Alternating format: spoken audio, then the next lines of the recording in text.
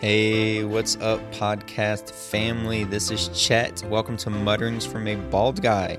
I'm the Bald Guy, if you didn't know that, and this podcast is to bring you all things current, some past. Maybe I'm talking solo, maybe I have some guests. From a Christian family perspective, that perspective is desperately needed today. And of course, the goal and the mission is to add value and hope to your life, and I hope that you get it today. We are on episode 26, and I want to talk about being a husband and being a dad. If you are a mom listening, I believe you will find this very interesting. So I want to start off by saying, I don't think it's very funny that wives make fun of their husbands for not being able to find anything in the house. I will admit that when Nicole asks me to go find something in the home, I have trouble finding it until she tells me where it is. It's just the truth. It could be right in front of me. And she's like, hey, go grab the thermometer. And I'm like, okay, where's it at? And she tells me it's in this general area. And I look all over the place and I can't find it. And then she gets up and she finds it in 3 seconds. Are there any other dads who feel my pain? And are there any other dads and husbands whose wives make fun of them because of that? If that's you, go ahead, drop a comment, send me a text, whatever. Just let me know I'm not alone on this one. And if there are any wives who have funny stories, I would love to hear them, because apparently it's a thing. I didn't know this, but it's a thing. So in being a husband, there's things like that happen that's fun. And I just wouldn't trade it for the world, right? And so when we talk about being a husband from a Christian perspective, the one thing that we have to remember as husbands is that first we are called by Scripture in Ephesians chapter 5 to cherish and love our wives like Christ loves and cherishes the church, which is his bride, right? Which he's pursuing, and he's going to come back to take her to himself once again. It's symbolic for the marriage relationship when a husband takes his wife from her father and mother, and they join and become one. And so that has to be first. And the thing we see in this culture, in this society, is this idea of individualism within a marriage, and that's not biblical. Yes, it's okay to have your own hobbies. It's okay to have your own passions. It's okay to do things that you enjoy doing separate from one another. But within the relationship, the scope of the relationship has to be a biblical center on God's promises, on his word, on the things he says about marriage. And in a time like we are in today, we have to understand what it means to be married and what it means to seek marriage. Whenever I'm teaching youth, I love going through dating and courting and what it looks like to seek someone else. And one of the problems, and I'll give you a solution. Anytime I say a problem, I always try to bring a solution. One of the problems I see with young couples today is that their parents want them to wait so long to get married. And I don't see that in Scripture. So one of the things to remember is that in the historical context of the New Testament church, it did take a while for a man and a woman to come together, because the man would have to get his home in order and get it ready for his wife, and then obviously for future children. One thing to remember, though, is that they didn't see each other as much as we see each other today whenever we're dating and courting and figuring out one another and getting to know one another.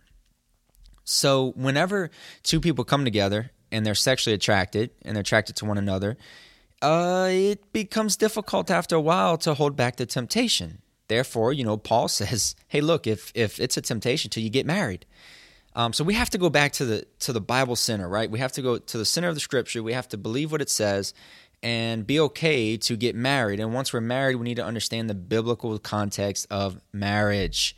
This world is throwing all kind of curveballs at us, telling us to believe this, telling us to believe that, but we need to know the Word of God. Ephesians chapter 5 is beautiful with that. 1 Corinthians chapter 7 really digs into what it means to be married. And it's not easy. It makes you holy. You get mad. You get aggravated. It's tough seasons. There's great seasons. And it's one thing to remember that us as dads, us as fathers, we are called to be the rock of our family. And what that means is not to be some dictator, but to be the one that is so in tune with our wives' emotions and their wants and their desires and their passions, that we lead in such a way that brings them fulfillment in Christ. And sometimes that's not easy, but that's what we're called to do as husbands. And whenever we do that, we show other people in the church, other people we're discipling. By the way, husband, if you're a believer in Jesus Christ, you need to be discipling other people. It's part of what Jesus said. Jesus said, go therefore and make disciples, baptizing them in the name of the Father and the Son and the Holy Spirit, teaching them what I have taught you, and then I will be with you always. Right? He says, I will be with you always, after he says, go do these things. Obey me. I command you to go do these things. So being a husband is a high calling. It's something that we have to do with utmost respect and honor, and believe that it's a great privilege that God would allow us to have a wife, and that God would allow us to lead that wife according to his will for her. Remember, husband, my fellow men out there, your wife, your future wife, your wife-to-be someday in the future, is a daughter of God. She is a child of God. And you better treat her right, because we all know what fathers think of their daughters. Don't mess with them, right? Be very, very careful. Treat them with respect, with love. Cherish them. Learn about them. Hear them. You start learning through the years that, I don't think I'm ever going to figure out Nicole, just because she's a woman and I'm a man, and there will always be that natural divide between us because we're so different. But the beautiful thing about marriage is God gives you, if he chooses to give you, a great amount of time to learn one another and love one another, and gives you these opportunities of failure to learn from so that you can draw closer.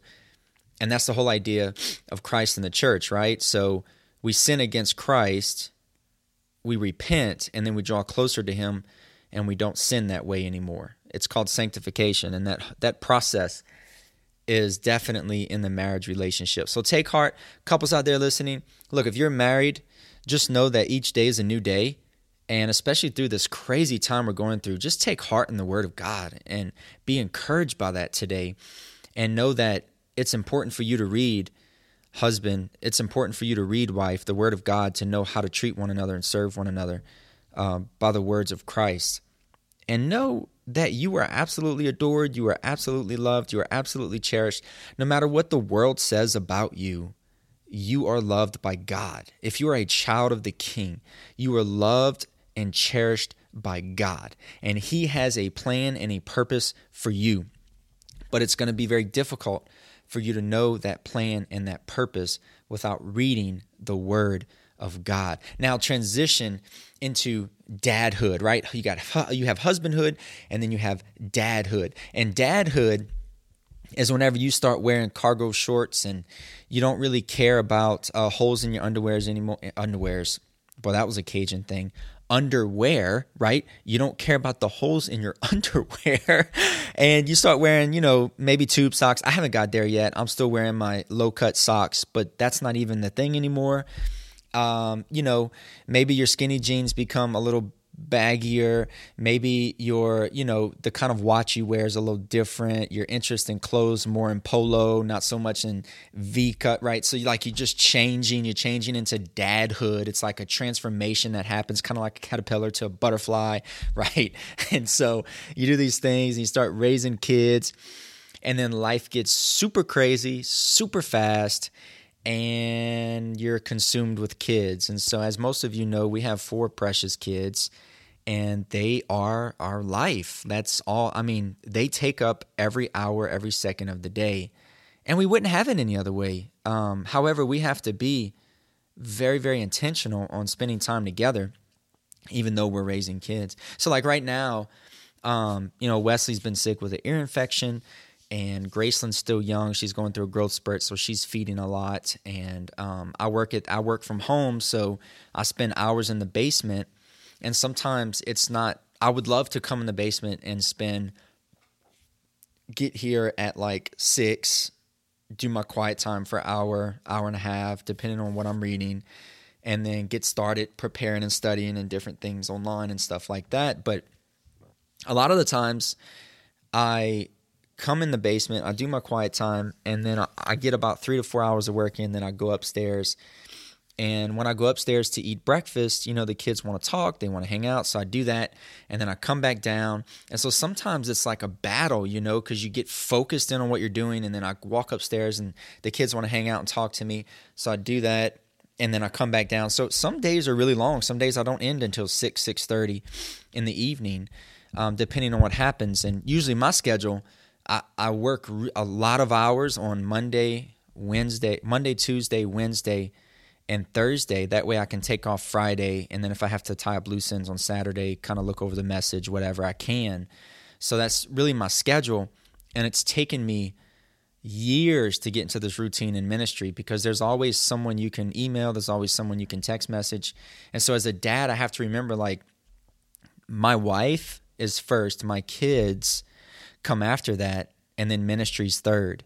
But what's interesting is that when I as a husband focus on my wife and when I as a dad focus on my kids, God seems to multiply my time and my ability and my energy to even do more in ministry, and I'm more productive. It's taken me a long time to get there. It's taken me a really long time to understand that God is even in control of time and space, and He controls those things. So He gives He increases that as I follow Him and obey Him.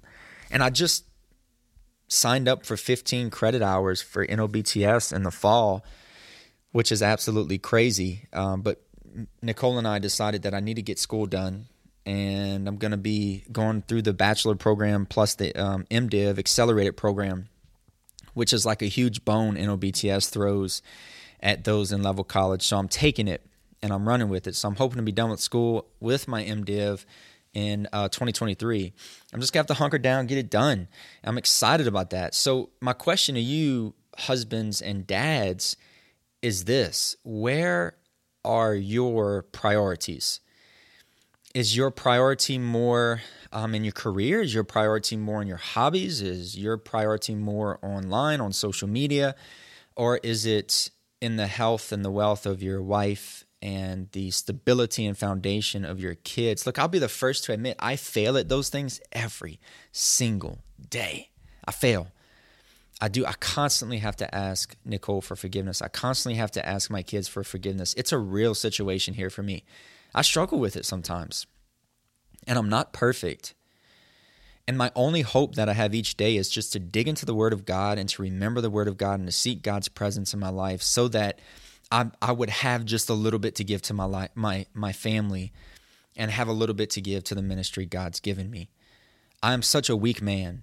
And the more I realize how weak I am, it seems to be the greater that God's strength is shown in me.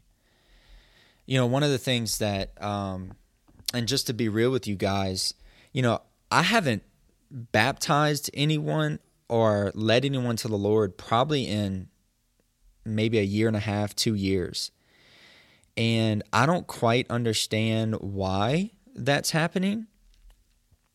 I'm not doing anything different. I'm still seeking the Lord. I'm trusting Him and obeying Him when He speaks to pick up people inside the street, share the gospel, preach His word unashamedly. And it's not happening. I'm just going through a season right now in ministry where it's like, man, where's the increase?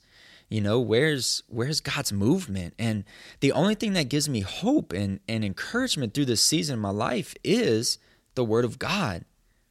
I have to trust in His timing. I have to trust what He's doing in the lives of the people I lead. I have to trust Him, because if not, looking at the situation from my own human eyes, it just doesn't seem like God is around. But when I look at the Scripture, I see that He's still moving. He's still active in the lives of His people, and He still loves His church, even though the church can be so disobedient and so dry spiritually towards Him. He's still active in it, and I have to trust that. So my brothers, my sisters, the last thing I want to say to you is this: focus on the things that Scripture tells you to focus on and let God take care of the rest.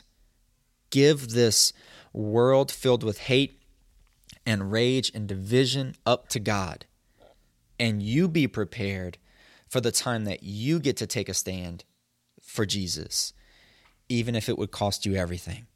Hey, enjoyed my time with you. Remember, if you've enjoyed this episode any, go ahead and leave me a review. If you're an Apple user, hit those 5 stars, which greatly helps us get this content out to other people.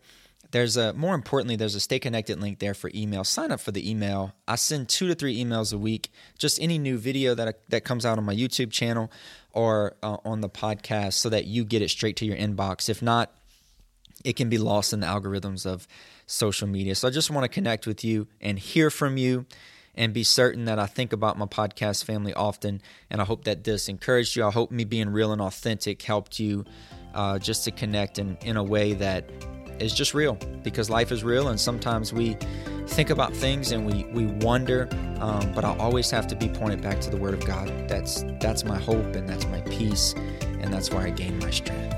Praise God for that. Amen. Have a great day. I'll see you soon.